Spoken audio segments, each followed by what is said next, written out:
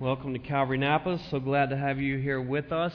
We are back to the meeting at 10:15, and really excited to do so. I think most people didn't really like the splitting up of the services. So good to be back. And for all those who are watching from home, welcome. Glad that you could join us from wherever it is that you are watching. And so I trust and pray that we will all be blessed by God's Word no matter where we are, as long as we are hearing it and hiding it in our hearts. Amen? Amen. All right, so a few announcements before we get into today's study.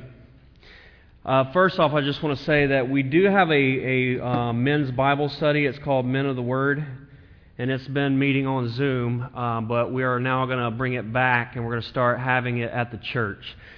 So men, that is Monday night at 6:30, and Matt Scott is the guy that is leading that. So they read through the Scriptures, a particular book, chapter by chapter through the week, and then discuss it when they come together. And so not 100% sure where they're at right now. I think it's either Matthew or Luke, so forgive me on the details there. But if you would, contact Matt Scott at men@calvarynapa.org, and he will plug you in. He'll get you all the details. He'll let you know, and so that you can come and be a part of that. So it's just an exciting thing. You know, it's good for the men to come together and to be in the Word and to be able to discuss these things and to strengthen one another in the Lord.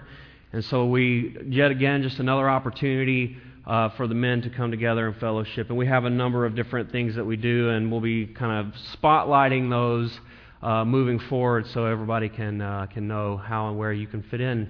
And so there's that. Thank you guys for observing the protocols, the distancing things. It means a lot to us. We want people to feel safe. We want people to be safe. And so it's important that we work together on this, and you guys are doing it, and I thank you for that, especially as we're moving into one service now and so on and so forth. So again, just by way of reminder, if you're moving around, if you leave your seat or hanging out inside the building, you mask on, but when you're outside, you don't have to have a mask. When you're inside, you don't, or when you're sitting in your seat, you don't have to wear a mask. And we're just asking no handshaking and little things like that. So thank you guys so much for that. This is exciting. We've been working on a website for quite some time now, a new website, and it is almost done. We are almost there. And there's a number of features on there that I think people are going to be very blessed by. One big thing that people have asked us about frequently is a calendar that you can go on and see what all is happening, when it's happening, and so that will be there along with a number of other things. So almost there, really excited for you guys to see what we have there. We know it'll be a great help to the body here and so on and so forth. So just want to let you know that. And contact info. This is really important for us. We want to make sure that whenever we have something to tell you, that you're going to be able to actually receive the message. So we have asked, if we don't have your contact information, that you would get it to us. And right now it's kind of challenging. We can't put out a sign-up list, or we don't have the prayer cards in the chairs. So if you know that we don't have your email address or any contact info at all, would you please call the church, and if no one answers, you can leave it on the voicemail, and it will transcribe it and email it to us, and we can get that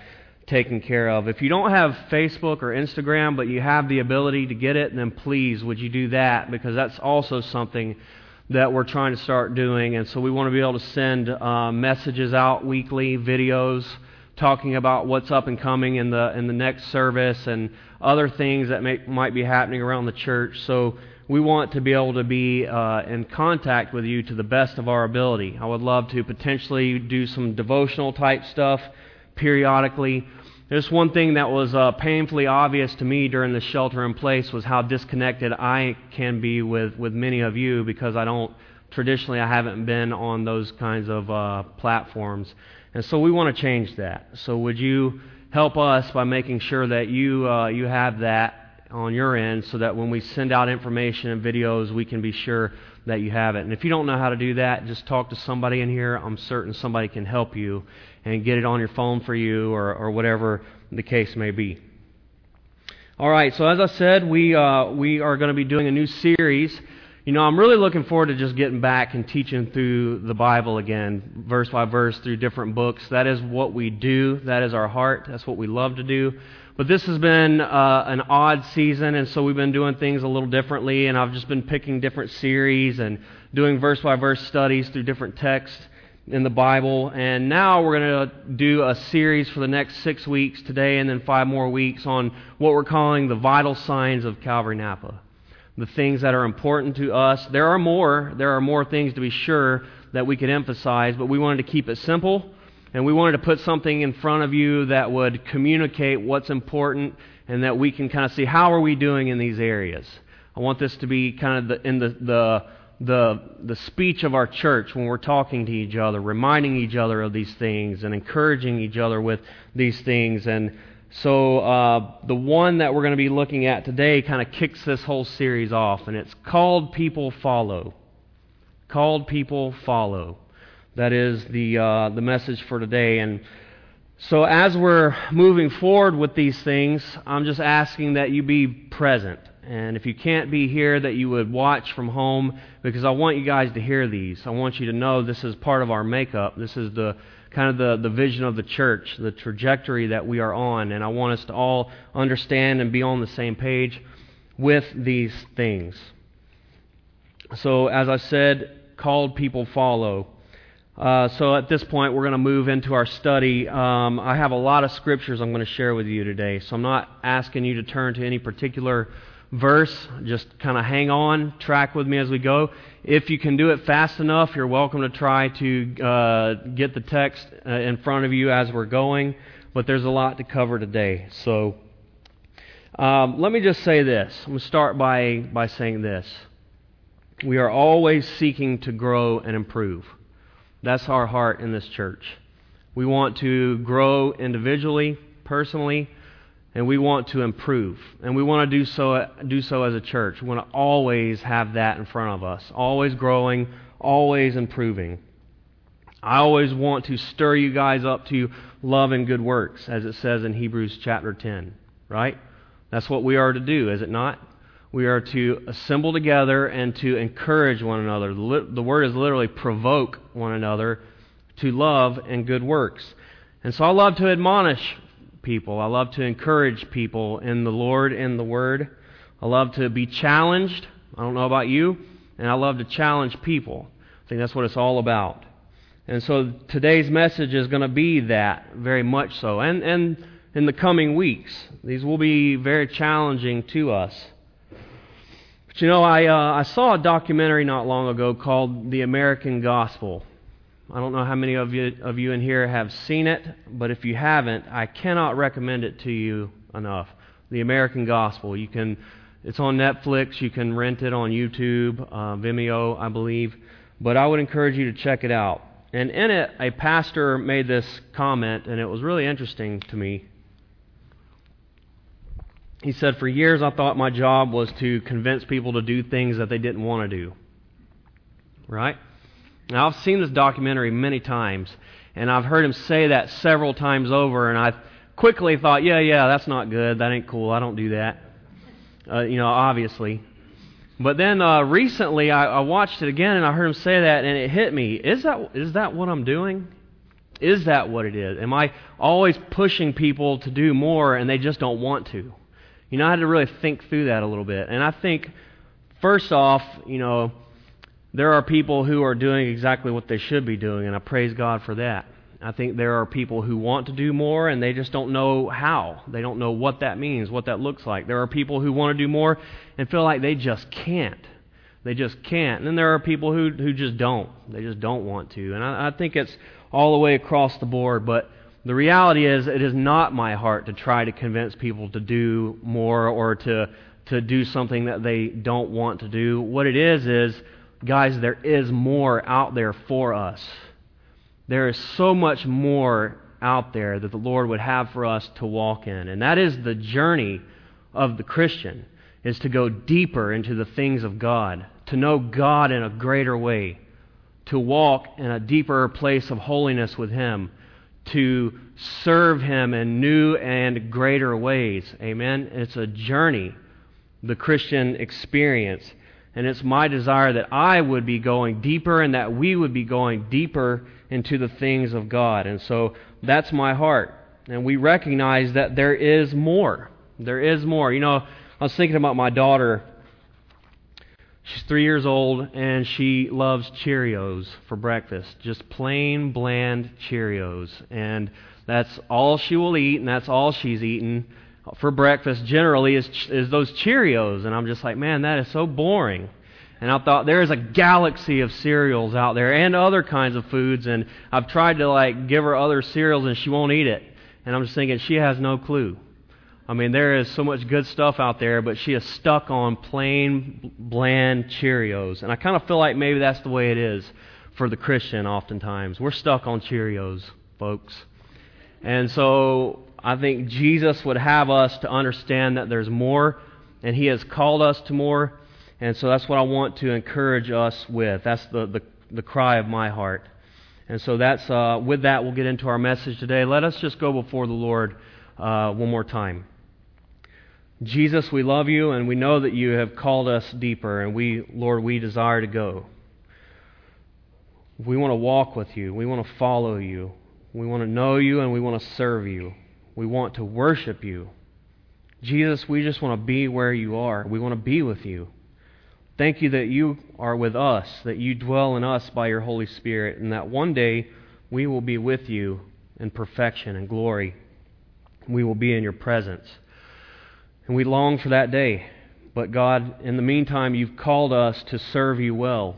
And so that's our desire. So show us how. Teach us how. Encourage us to do that, Lord. In Jesus' name, amen.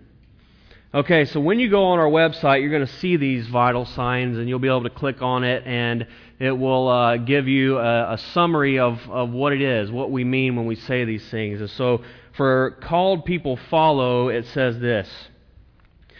In the Gospels, we see Jesus call people to follow Him, and He is still calling people to follow Him today.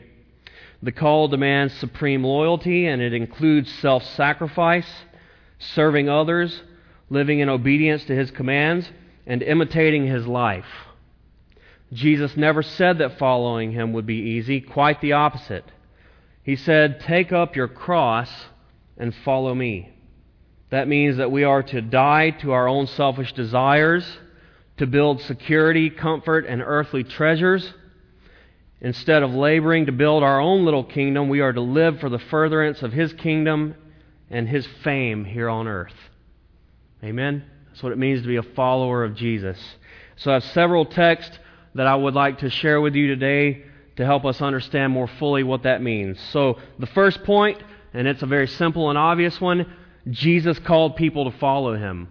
Jesus called people to follow Him. In Matthew chapter 4, verse 18, we're told that Jesus, walking by the Sea of Galilee, saw two brothers, Simon called Peter and Andrew his brother, casting a net into the sea, for they were fishermen. Then He said to them, "Follow Me, and I will make you fishers of men." They immediately left their nets and followed Him. Over in Luke chapter 5, verse 27, it says that after these things He went out and saw a tax collector named Levi sitting at the tax office, and He said to him, "Follow Me." So he left all, rose up, and followed Him. So Jesus said, "Follow Me" to these guys. He came to them where they were at as they were working, giving themselves to what they did to feed themselves and their families, and Jesus said, "Follow Me." Now this was a literal call. This was a literal call for them to leave everything and go where Jesus went, wherever that was. They didn't know.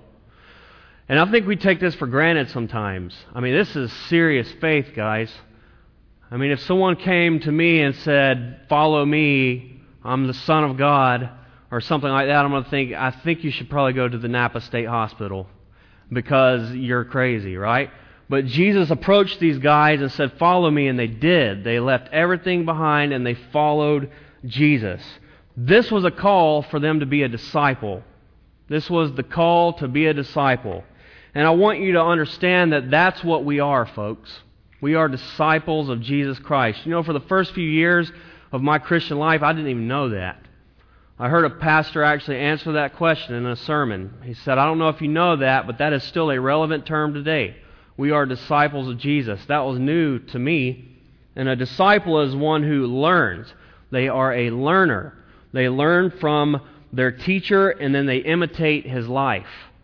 That's what it is. And that's what they were called to do, to leave everything behind and to live with Jesus, to follow Jesus, to study Jesus, to imitate Jesus, and to obey Him. That was the call. And so they were called to be disciples, and so are we. We are disciples. And so this is synonymous. When you say you're a follower of Jesus, that means that you are a disciple of Jesus Christ. You are a learner and an imitator of Him. Where I'm from, it's a very cultural thing. Everyone's a Christian. But there are a few followers of Jesus. And so you almost get away from using the term Christian because of what it means generally to most people.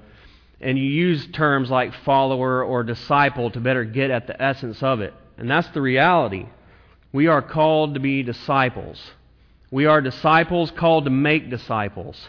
And that's the mission statement of this church. Moving forward, as you see on our website and other places, that is what we are about. Disciples making disciples. And so it's easy to say, easy to remember. It's not so easy to live. But that's what we're called to be. That's what we're called to do. Can you say that with me? Disciples making disciples. Thank you. That's what we are, and that's what we are called to do. Matthew chapter 28 tells us that.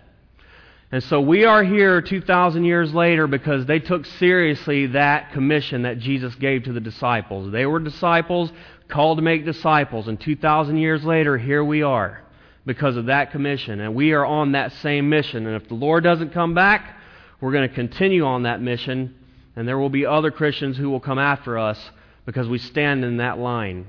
We belong to that mission. That is who we are, and that's what we do. And so they were called, we are called. Notice that Jesus said, I will make you. Jesus said, I'm going to make you fishers of men. You're fishermen, I'm going to make you fishers of men. Jesus would transform their lives fundamentally. Jesus was going to transform them, who they were and what they did. Their mission in life was about to change as they knew it. And they would never be able to go back. They would try to go back. But Jesus would get them and remind them and reset their focus. Instead of fishermen, they would be fishers of men. Jesus gave them a brand new mission in life. And that's the way that it is for us, folks. When we come to Jesus, we have a new mission in life. We are changed. We live for different things now. We strive for different things now. We have different values, different goals, a different purpose in life.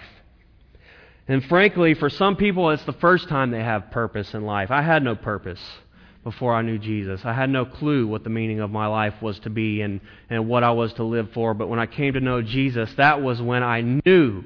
I knew who I was and I knew what I was called to do. And that's a great feeling, I got to tell you. And that's what Jesus does. These guys spontaneously and instantly forsook their livelihoods. They just walked away from it. These guys were fishermen by trade, and that's what they did. Matthew was a tax collector. I've talked about this before. Under the Roman occupancy, people were given, a good bit of freedom, but there were certain things they had to do, and one of them was pay tax to Rome. And so oftentimes they would have local people in charge of collecting these taxes. You could actually purchase a particular area. And so everybody who lived in that area was under your jurisdiction, and you collected taxes from those people, and you gave a portion of it to Rome, and you got to keep a portion. And oftentimes these folks would take more than was required so that they could really live lavishly off the taxes that were taken from the people. And they were hated as a result of this, hated by the people. But Matthew was at the tax office. He was sitting there collecting taxes. Jesus called him and he got up and left it. He walked away from it. That's radical, guys. That is radical. And you know what? For some people, that's exactly what Jesus has called them to do. I've seen it. I've seen it. We've obviously read about it. We've heard so many stories of people who made the choice. They made the decision to go and to follow Jesus like that. And that is amazing to me. But the reality is all who follow Jesus undergo a radical and fundamental transformation. We are changed. We are different. Our lives no longer look the same. Our futures are not going to look the same. This may look different from person to person. It's not an across-the-board kind of thing what Jesus calls each and every one of us to live and look like. But one thing is for sure, when Jesus comes into your life and He calls you, your life will be different. Your life will change. And for, I think, most of us in this room, we know that. We've been there. We've experienced that. We're still experiencing that to this day. So recognizing that Jesus calls people to follow. And when He calls, we go. Amen? All right. Point 2. Jesus requires supreme loyalty. Following Jesus requires supreme loyalty. And that is in Luke chapter 14. You can turn there if you'd like. We're got a few scriptures to cover from this chapter. So Luke chapter 14, verse 25 says, "Now great multitudes went with Him, and He turned and He said to them, If anyone comes to me and does not hate his father and mother, wife and children, brothers and sisters, yes, his own life also, he cannot be my disciple. And whoever does not bear his cross and come after me cannot be my disciple." Now these are startling words, are they not? This is challenging stuff. It's confusing stuff. Well, first what we notice here is that there was a great multitude following Jesus. But you know what? He wasn't impressed by that. Jesus wasn't impressed by great crowds. He was skeptical. He was skeptical. And it's kind of like, are you guys really followers of me? Are you sure that you really ought to be here? And then He says, well, let's just look at it. You know, you have to hate your father and your mother and your brother and your sister. You have to hate your own life. You have to be willing to take up a cross if you want to follow me. Now, this is confusing to us, I think. And is Jesus really calling us to hate our family? Well, the answer is no, He's not. That would be an obvious contradiction to other commands that have been given us. What's happening here is Jesus is using hyperbole. And what He's saying is that our love for Jesus must be unrivaled. There can't be close seconds. There can't be anybody that we hold up next to Him and put on a level plane. And there is certainly nothing or no one that we can rise above Him. Jesus is saying there's no room for that whatsoever if you're going to be my disciple. No unrivaled love here. That is, there can't be anyone even close to Jesus. And that's challenging for us, isn't it, folks? Because our hearts love so many other things. Our hearts love so many lesser things. You know, it's been said that the human heart is an idol factory. And just constantly making idols. And as soon as we stop worshiping one idol, we start worshiping another. And Jesus said, you can't do that. Your love for me has to be supreme. I think we get the better sense of this in Matthew chapter 10, verse 37. It says, "He who loves father or mother more than me is not worthy of me. And he who loves son or daughter more than me is not worthy of me. And he who does not take his cross and follow me is not worthy of me. He who finds his life will lose it, and he who loses his life for my sake will find it." So we must love Jesus more than anything or anyone. And there's no question about that. We must. And can I just say that if you love Jesus more than anything or anyone, you're going to love that person or those people infinitely more than you would if they were your number one. Loving God above all other things qualifies us to truly love people as we ought. But when we love ourselves and we love other people and we put them or ourselves above Jesus, then there are problems that ensue. And so we're to love Jesus more than anyone. We're to love Jesus more than our own lives. We would follow Jesus wherever He called us to go, even if it cost our life. You know, before my wife and I moved here, we were in Tennessee, and Pastor Bill used to go on missions trips to Mexico regularly, so he invited us to go on a trip. And so Jess and I went, and we had hoped that perhaps some people from our church would go. We had done other missions trips to Mexico from Tennessee. And when we would be promoting those trips, you would have so many people who would express fear. They didn't want to go. They couldn't go because there's cartels over there, or there's this and there's that. And so when we were in Mexico, Jess and I, and we were talking to Bill and we were sharing that with him, I'll never forget what he said. He said, "Oh, so they want to save their lives." And I thought, yeah, that's exactly what it is. I mean, he just tied it to this verse so well. That's what it amounts to. If you're not willing to follow Jesus into dangerous territory, if you're not willing to follow Jesus because it's inconvenient or because it's uncomfortable or because it's even potentially dangerous, then you love your life. You love your life more than Jesus. And Jesus said that you have to be willing to take up your cross. And so I wanted to take just a moment to talk about the idea of the cross, the scandal of the cross. When Jesus used this kind of language, people knew what he meant. For us, I think that a cross is it's decorative. We decorate things with it. It could even be a good luck charm to a lot of people. But it was an instrument of torture. It was an instrument of murder. It was for capital punishment. When someone was put on that cross, they weren't coming off alive. I've said this frequently, and I love this quote. It's been said that one thing you know about a man carrying a cross out of that town was he wasn't coming back. And it's such a scandalous thing that people didn't talk about the cross. You didn't talk about the cross in public because it was taboo.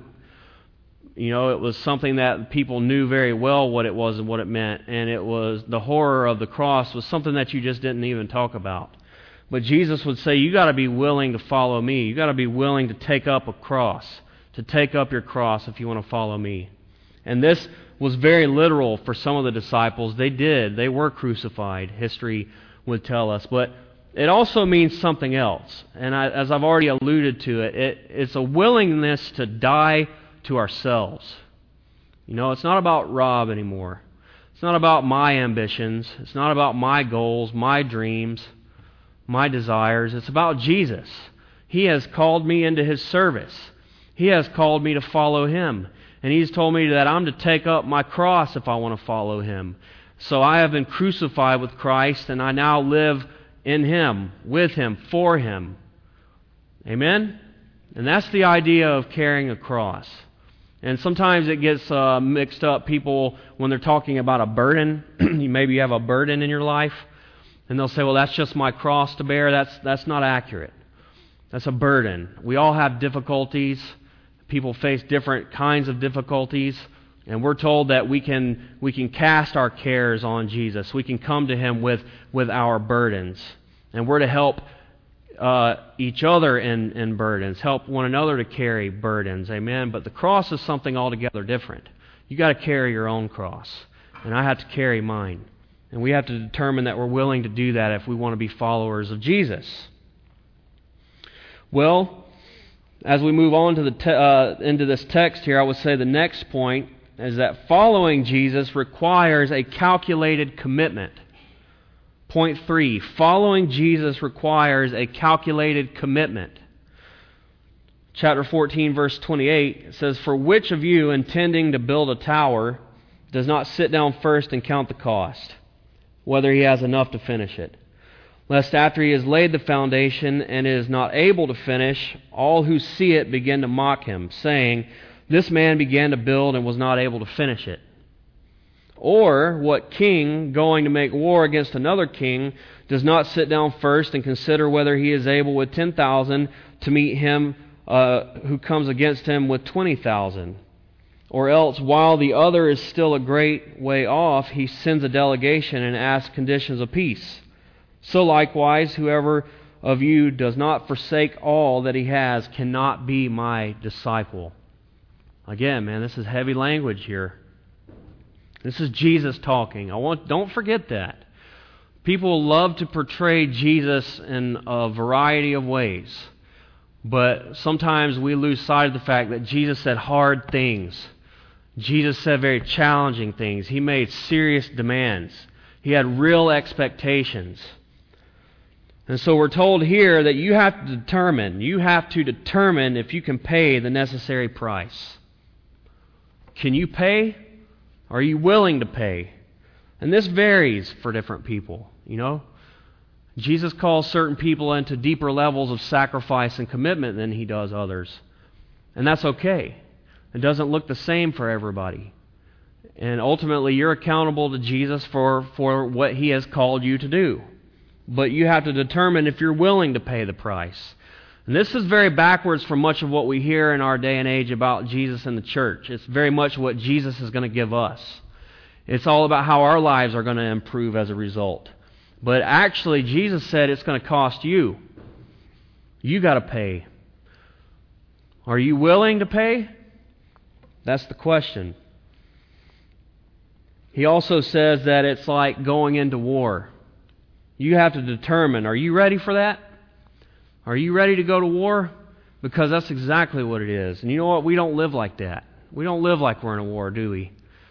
We expect ease and comfort and things to go smoothly, and then the instant something crazy happens, we are shocked. We are thrown off. Right? I mean, let's just be honest with ourselves. But folks, we're in a war. And that's something that I'm trying to do better at. Every day realizing something's probably going to happen today that I don't like. And it's going to be frustrating, and it's going to be hurtful, or it's going to be this or that. But you know what? That's to be expected because I'm in a war. We are soldiers for Jesus Christ. We're not to be entangled with the affairs of this life, that we may please Him who has enlisted us to be a soldier. Right? And so Jesus says, if you're not willing to do this, you can't be my disciple. If you're not willing to pay, if you're not willing to go to war, you can't be my disciple. Then He says this, and this is like even more shocking. Verse 34, salt is good, but if the salt has lost its flavor, how shall it be seasoned? It is neither fit for the land nor for the dunghill, but men throw it out. He who has ears to hear, let him hear. What He's essentially saying here is that just as of what good is flavorless salt? Salt that has no flavor. It's worthless. It's worthless. And He said it's to be thrown out. And what He's essentially saying here is, so is a would-be disciple who won't carry a cross. Just as salt, flavorless salt, is worthless, so is a would-be disciple who will not carry a cross. Those are Jesus' words. And then He says, think about this. Do you hear what I'm saying? Is it registering? He who has ears to hear, let him hear. Very challenging stuff, is it not? But I just say this to say that Jesus has called us to a standard. He has called us into something glorious, and He's called us into something deep. He's called us into something that is very worthwhile. There's nothing better than following Jesus and serving Him.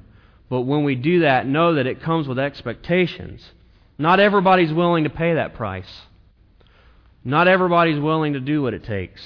In Mark chapter 10, we know the story of the rich young ruler. I think we all know it well. He came to Jesus and said, what must I do to have eternal life? And then Jesus says, you know the commands.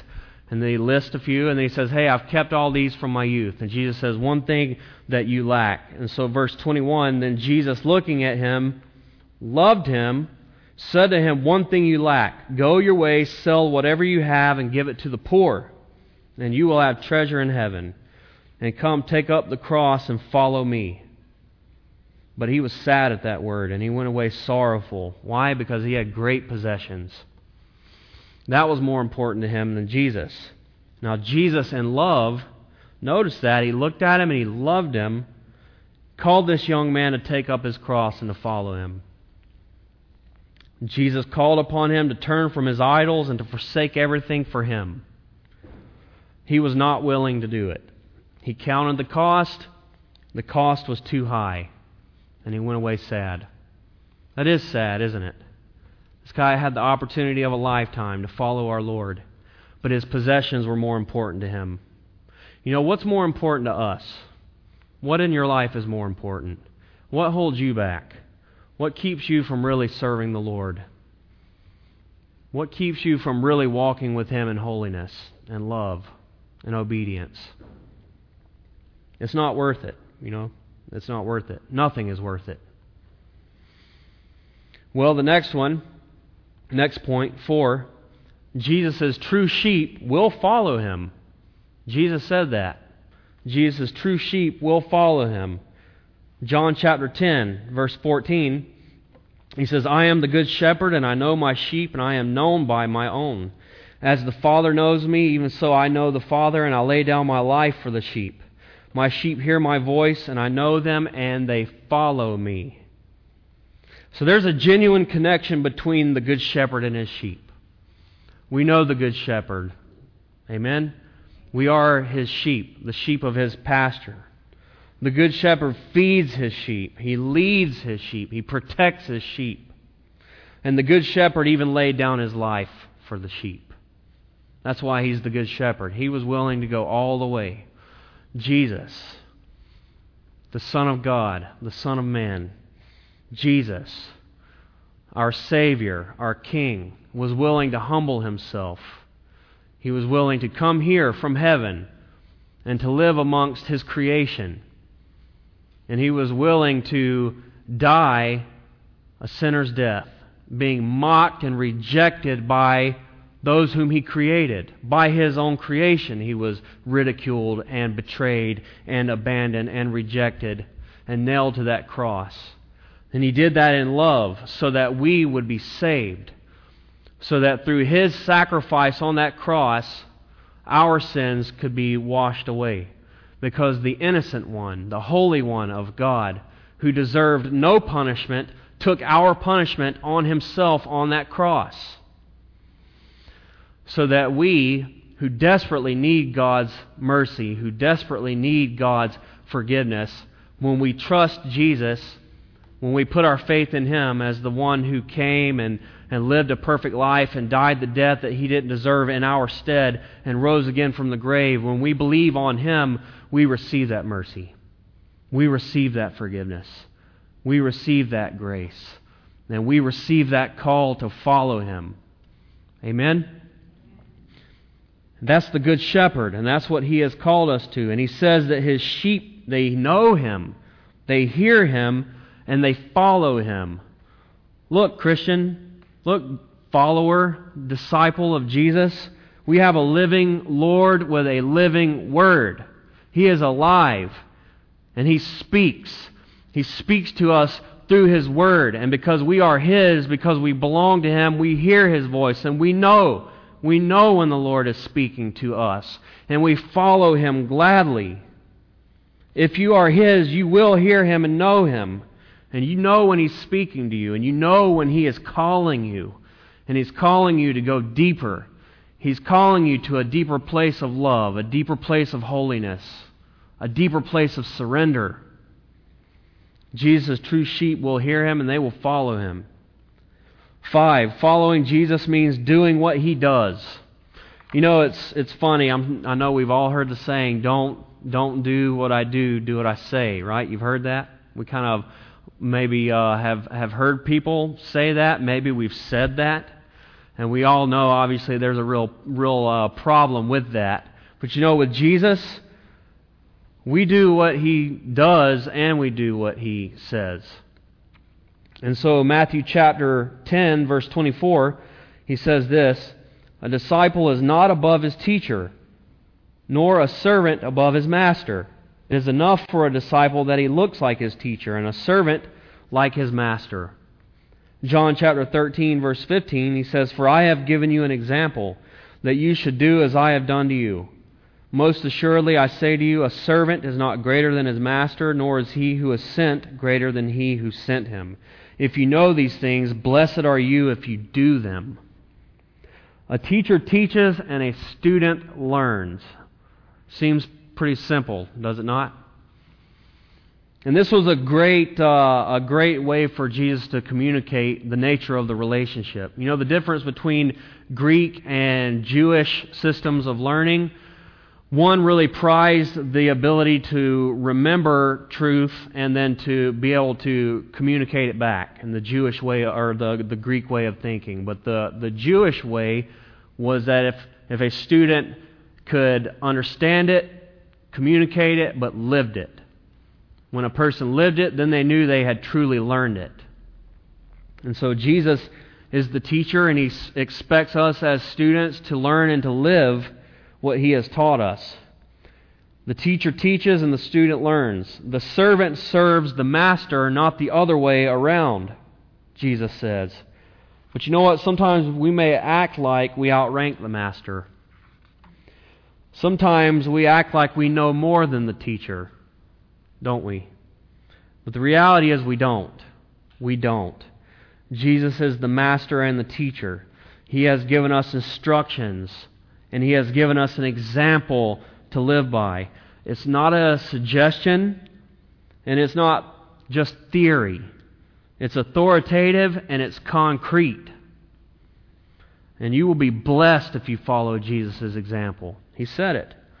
The blessing is in doing it. It's not enough to just know it. It's not enough to just be able to repeat it back. The blessing is in doing it.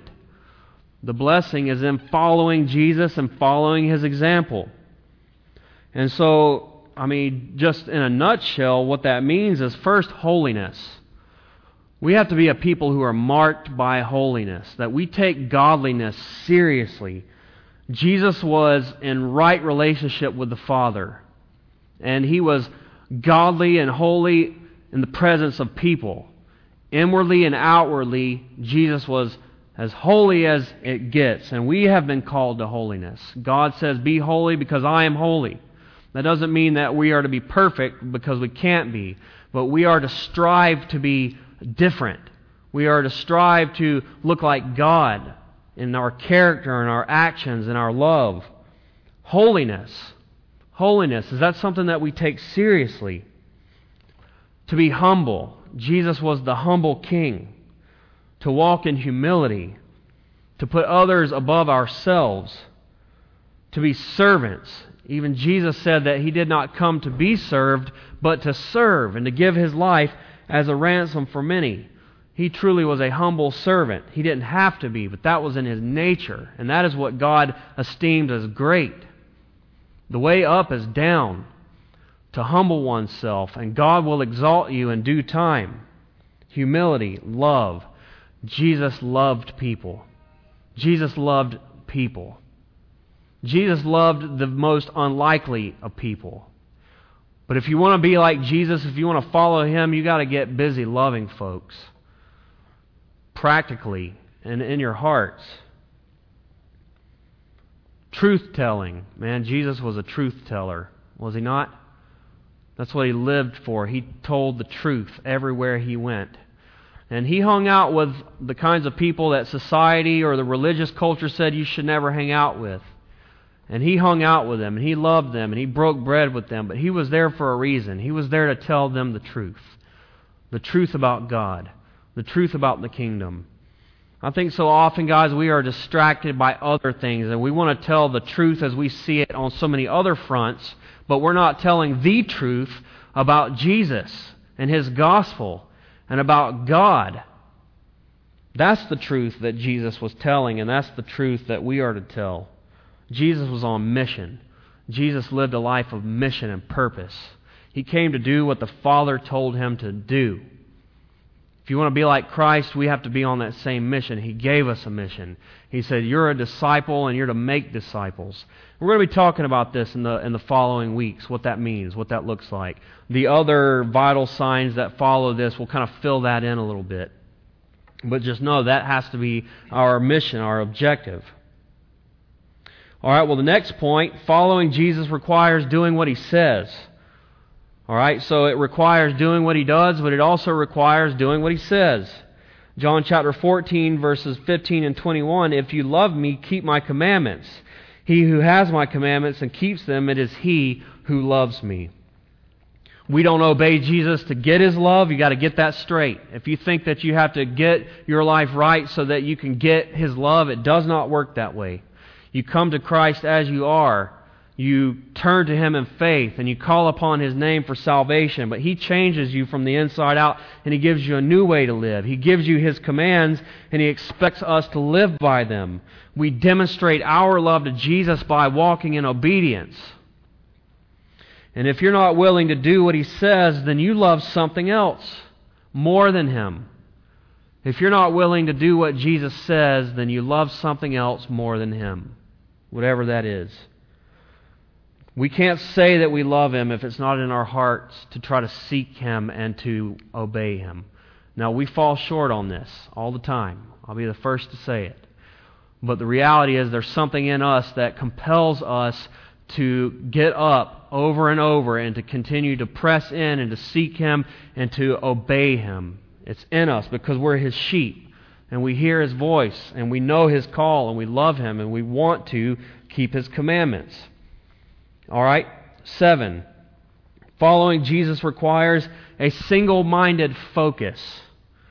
Following Jesus requires a single-minded focus.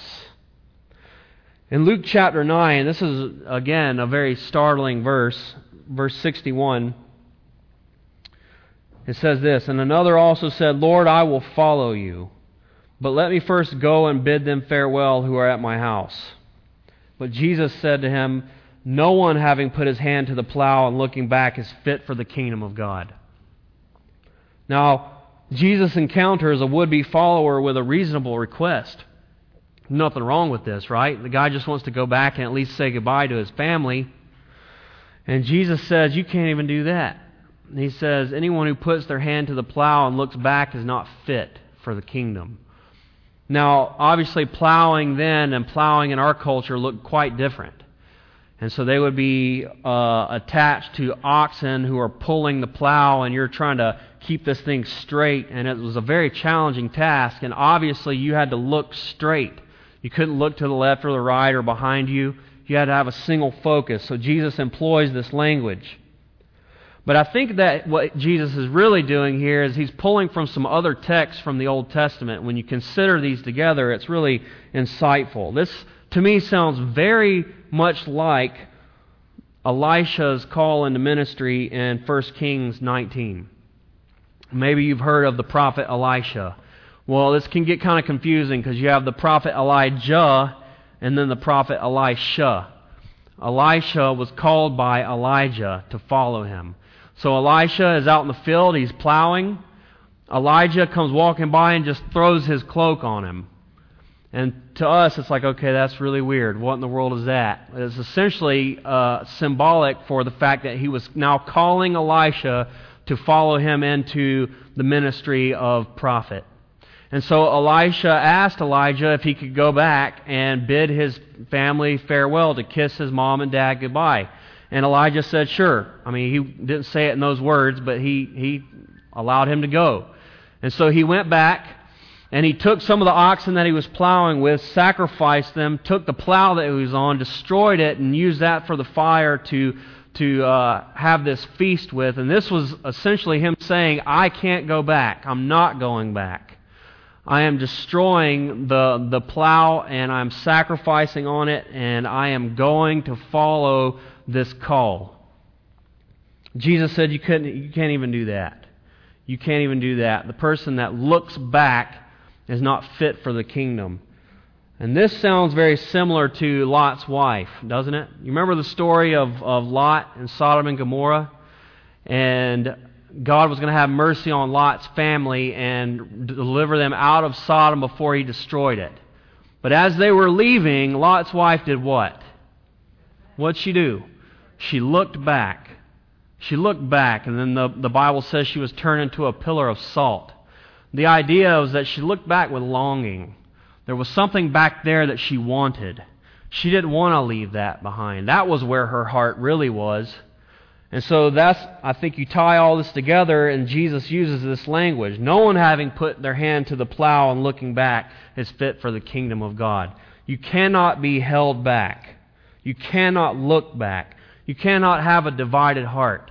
And I think we may have a divided heart.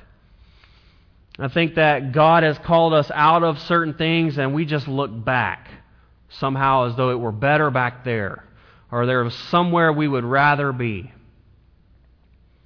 We can't have a divided heart when it comes to following Jesus.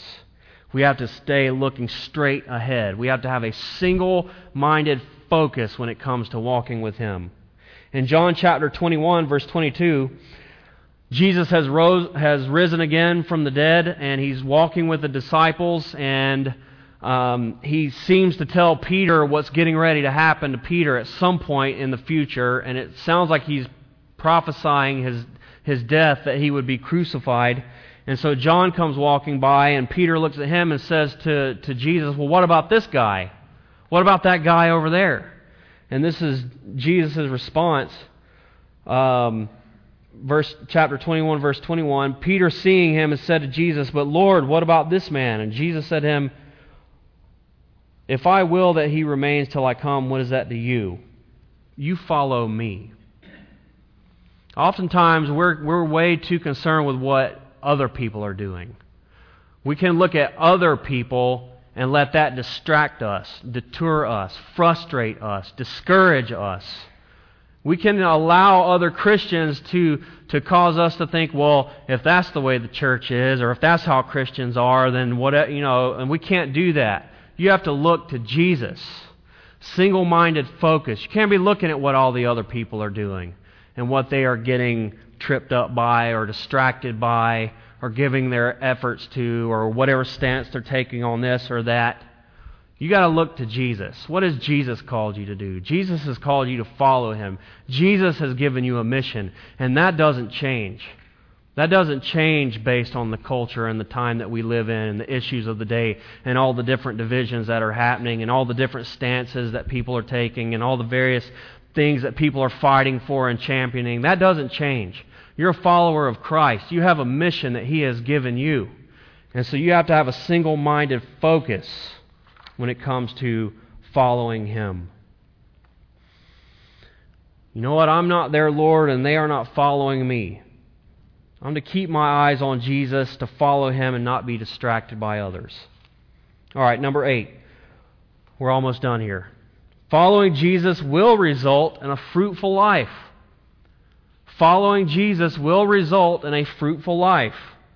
John chapter 14, verse 5, He says, I am the vine and you are the branches. He who abides in me and I in him bears much fruit. For without me you can do nothing. If anyone does not abide in me, he is cast out as a branch and is withered. And they gather them and throw them into the fire, and they are burned.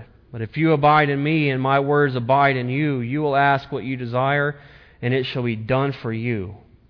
By this my Father is glorified, that you bear much fruit, and so you will be my disciples. A life of following Jesus will be a fruitful life. I remember the fruit in my life. I had a fruitful life before I was walking with Jesus. It was just rotten fruit. It was disgusting fruit. And, to follow Jesus, there's true fruit. It's a life that blesses other people. It's a life that encourages other people. It's a life truly worth living.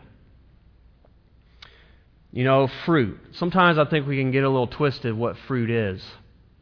And that's something that we have to check. Fruit is growing.